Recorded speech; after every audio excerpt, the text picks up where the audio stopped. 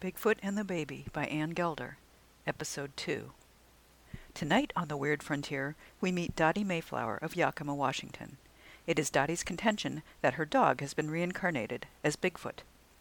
2 years ago, Chester was hit by a car. My husband had died just a month before, and he always used to walk the dog. Chester was big, a German Shepherd mix, and I'm a small woman with arthritis. It was raining that night. We were walking along our street when he saw something on the other side. He bolted, and my feet slipped right out from under me. I couldn't hold on to the leash. Chester ran right into the street.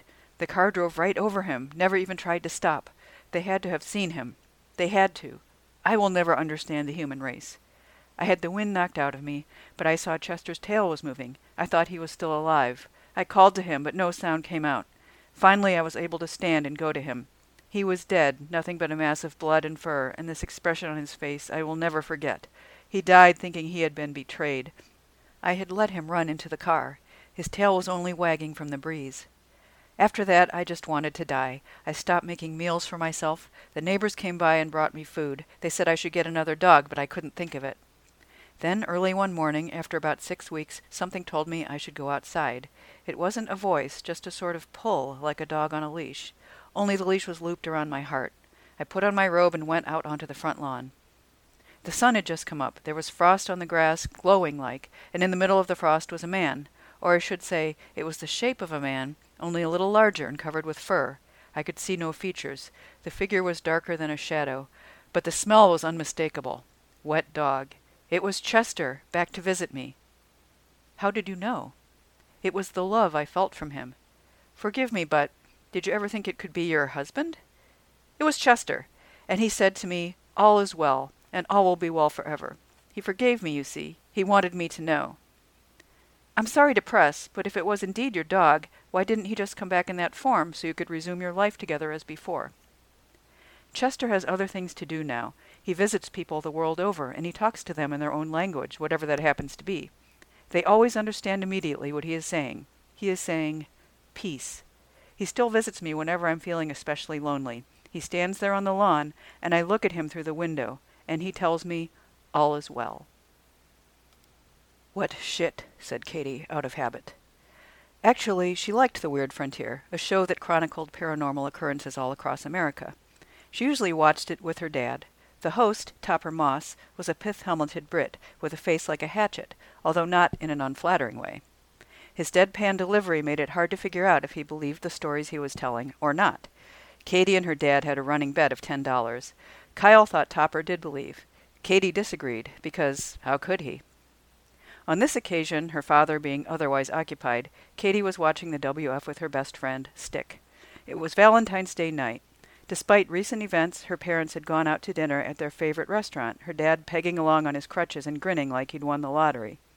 They were probably back by now, but Katie had no wish to go home and witness the fallout. Given how rattled her mother had been since the accident, their date could not possibly have gone well. Besides, Katie owed Stick a little company. This morning she'd found his valentine stuck in the vent of her locker door. It was the only one she'd received, not that she'd expected any at all. The card was in the shape of a ladybug, and between its spots Stick had carefully written, "Let's jam." He played the guitar in a band called the Coma Cluster with his 2 older brothers.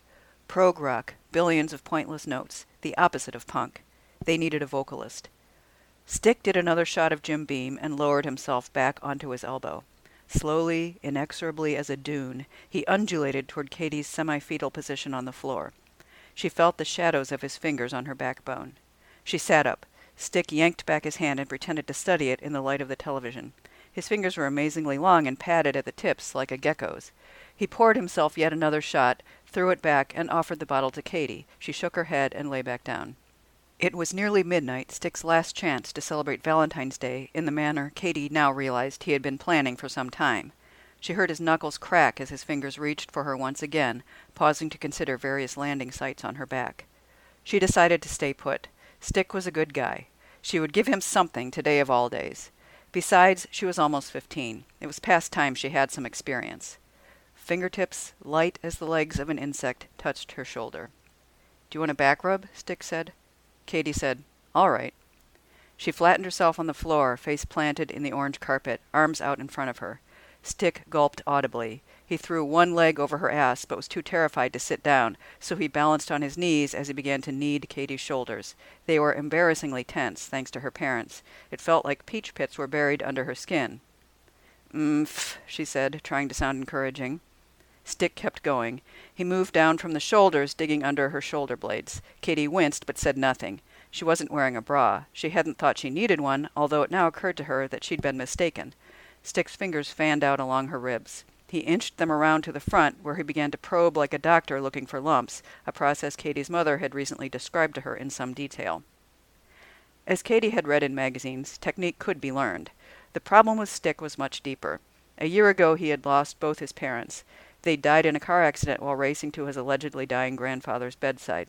Now he and his brothers, ironically, lived with Grandpa. Katie could hear the old man snoring away in his bedroom. Meanwhile, in the kitchen, Stick's twin brothers catalogued their Star Trek cards and jabbered in their special code. All Stick had was music and Katie was not much. Yet he refused to see how awful his life was, or worse, if he did see it, he gave in. Life kicked him in the teeth, and what did he do? He shrugged.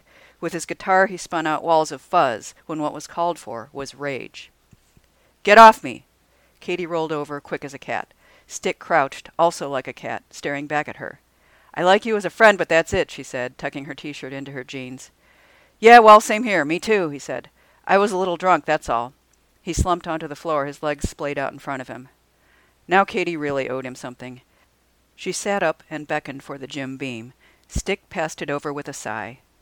"I was thinking," she said, wiping her mouth with the back of her hand, "that we should, jam.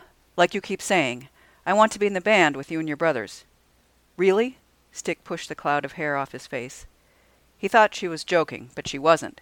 She was going to help him tonight after all. She would teach him through song to fight the power. "3 things," Katie said. 1. We get a new name. It can't be the Coma Cluster anymore. Obviously. 2.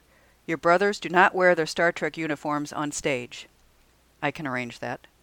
3. We do not sell out ever. We play for free, and we never forget who our real fans are. We make our own tapes and give them away. We denounce hypocrisy, greed, cruelty, and all bullshit. We are one big fuck you to the system." "That's our new name?" said Stick, confused. "No, stupid." An image flew into Katie's mind, her dad climbing onto the gurney, waving and joking. "We are the Patients."